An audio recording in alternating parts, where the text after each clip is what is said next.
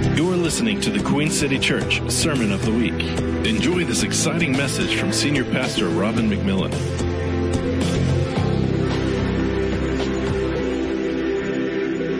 Good morning, everybody. So glad you're all here. I appreciate what Andy and everyone has done to celebrate the birth of Jesus. For those of you who may not know, I'm Robin McMillan. I pastor the church. And what I want to do today, I want to make 2 points. It'll take me 10 minutes unless I get inspired, and then it'll take me 8. But there are 2 ideas. What does it mean to us that Jesus was basically called Emmanuel, number one? And what was it that made the shepherds realize profoundly that the way Jesus was born and where he was born was a miraculous sign? So we're going to look at those 2 things. So I want to look at Matthew chapter 1, 18 through 23, and I think we'll have an overhead. I'll read this. Gosh, just such great verses of Scripture. This was how Jesus, God's anointed one, was born. His mother Mary had promised Joseph to be his wife, but while she was still a virgin, she became pregnant through the power of the Holy Spirit. Her fiancé Joseph was a righteous man, full of integrity, and he didn't want to disgrace her. But when he learned of her pregnancy, he secretly planned to break the engagement. While he was still debating with himself about what to do, he fell asleep and had a supernatural dream. An angel from the Lord appeared to him in clear light and said, "Joseph, descendant of David, don't hesitate to take Mary into your home as your wife, because the power of the Holy Spirit has conceived a child in her womb. She will give birth to a son, and you are to name him Savior." I'm reading from the Passion Translation. Or it says, "You are to name him Jesus," or Savior, "for he is destined to give his life to save his people from their sins." This happened so that what the Lord spoke through his prophet would come true. Listen, this is the verse from the prophet. "A virgin will be pregnant. She will give birth to a son, and he will be known as Emmanuel," which means in Hebrew, God became one of us. I really like that. Let's say that together. God became one of us. So important. When Joseph awoke from his dream, he did all that the angel of the Lord instructed him to do. He took Mary to be his wife. They refrained from having sex. Well, there you have it. But they refrained from having sex until she gave birth to her son, whom they named Jesus. So this, to me, is what the birth of Jesus means, as he's called Emmanuel. It means God became one of us. I want you to think about your life's experience. That means God knows by experience what it is to be human. That means he knows what it means to hurt. He knows what it feels like to suffer. He knows what it feels like to be betrayed. Actually, betrayal is one of the most profoundly painful experiences you can have. He knows what it feels like to lose loved ones. He lost his stepfather, Joseph. He lost John the Baptist. So he knows what it feels like to die. He knows what it feels like to sin. The Bible tells us he became sin for us on the cross. So Emmanuel means God is truly sympathetic to our condition. Oh, God sent us a Savior. That's what Emmanuel means. God became one of us to save us from ourselves. How many of you need to get saved from who you are? Maybe you need to get saved from worrying about what other people think you are. Jesus can do that. God became one of us to save us from our sins. from those things we've done we're ashamed of, or those things we've done we should have been ashamed of. He became Emmanuel to save us from our sicknesses. He became Emmanuel to show us in human terms what God is really like. Emmanuel is God's method of saving us. It struck me that Jesus is eternally committed to us. What does that mean?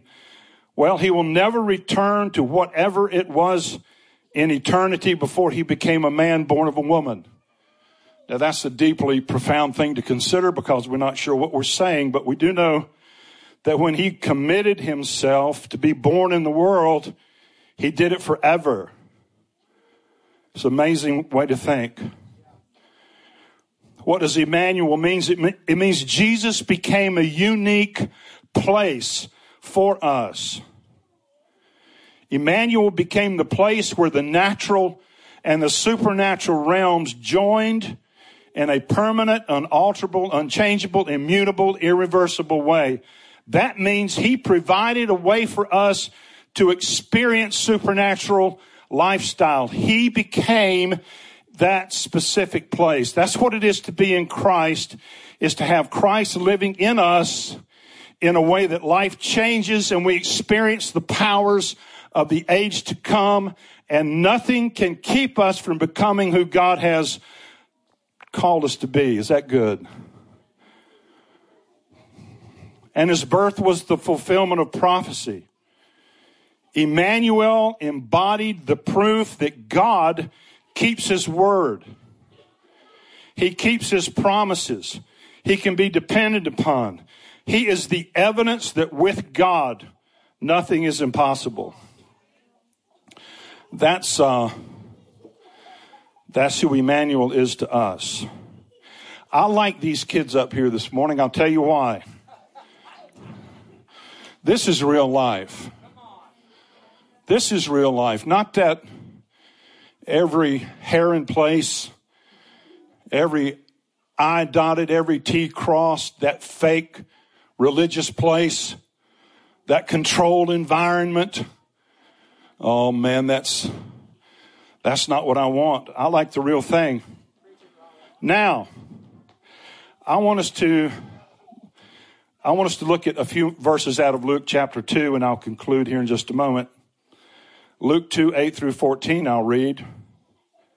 This is about the miraculous sign. Some of these footnotes, some of the things I'm going to mention I got from Brian Simmons' footnotes out of the Gospel of Luke from the Passion Translation. It's really interesting. Familiar verses. That night in a field near Bethlehem, there were shepherds watching over their flocks. Suddenly an angel of the Lord appeared in radiant splendor before them, lighting up the field with the blazing glory of God, and the shepherds were terrified. But the angel reassured them, saying, "Don't be afraid, for I have come to bring you good news, the most joyous news the world has ever heard, and it is for everyone, everywhere." Let's say that. And it is for everyone, everywhere. You know, if God didn't forgive, heaven would be empty. It's the only way anybody gets there. For all have sinned and fallen short of the glory of God. Being justified freely, therefore, through Christ Jesus, we can have peace with God. What good news. You're not stuck. You're the only one that keeps you stuck. You're not stuck. Your confession away, faith away. Okay, I got sidetracked there. Let me see. But, verse 11, for today in Bethlehem a rescuer was born for you. He is the Lord Yahweh, the Messiah. You will recognize him by this miracle sign. You will find a baby wrapped in strips of cloth, lying in a feeding trough. Then all at once a vast number of glorious angels appeared, the very armies of heaven, and they all praised God, saying, "Glory to God in the highest realms of heaven, for there is peace and a good hope given to the sons of men. The birth of Jesus was to the shepherds a miraculous sign for several reasons. First, the angels told them that this child was the Messiah and Lord Yahweh, or God himself. So this is the most incredible idea. God himself born. The circumstances surrounding his birth and the place where he was born were also miraculous signs to the shepherds. We see that the shepherds were, how many of you remember this great verse, watching over their flocks by night? Those shepherds were priestly shepherds who tended the lambs used for the sacrifices at the temple. The fields near Bethlehem and a place called Migdal Eder, which means watchtower of the flock, are both places specifically identified in the book of Micah as the birthplace of the Messiah. What if the Bible actually tells you the exact location of the birth of Jesus hundreds of years before it ever happened? That's what we find in the book of Micah. Micah 4:8, and you, O tower of the flock. Now that's that same word, Migdal Eder.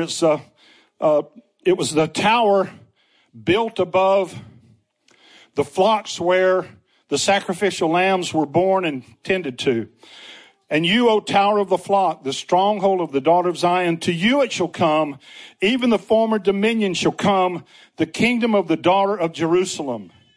Micah 5:2, famous scripture. But you, Bethlehem Ephratah, though you're little among the thousands of Judah, yet out of you shall come forth to me the one to be ruler in Israel, whose goings forth are from of old, from everlasting.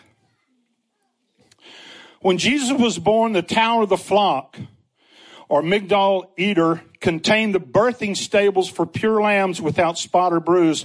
When a lamb like that was born, he would be wrapped in and laying in a manger to protect him from bruising himself or breaking bones and disqualifying himself from being a Passover lamb, which had to be pure without blemish.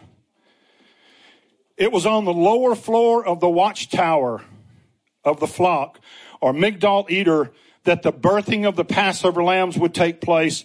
Selected ewes that were about to give birth would be brought there. After the birth of the lambs, the priestly shepherds would wrap the lambs in cloth and lay them in mangers lined with soft hay to prevent them from hurting themselves, for Passover lambs must be unblemished with no bruise or broken bone. Well, what about this miracle sign? The miracle sign for these priestly shepherds would be a baby boy lying where the Passover lambs should be, in a manger wrapped with strips of cloth. They knew exactly where to look for this child that the angels spoke to them of. By this, the shepherds knew that this child was the true Passover lamb, the one John the Baptist would describe this way: behold, the Lamb of God who takes away the sin of the world. You've been listening to the Queen City Church Sermon of the Week. For more information on this message and other resources, visit queencity.church.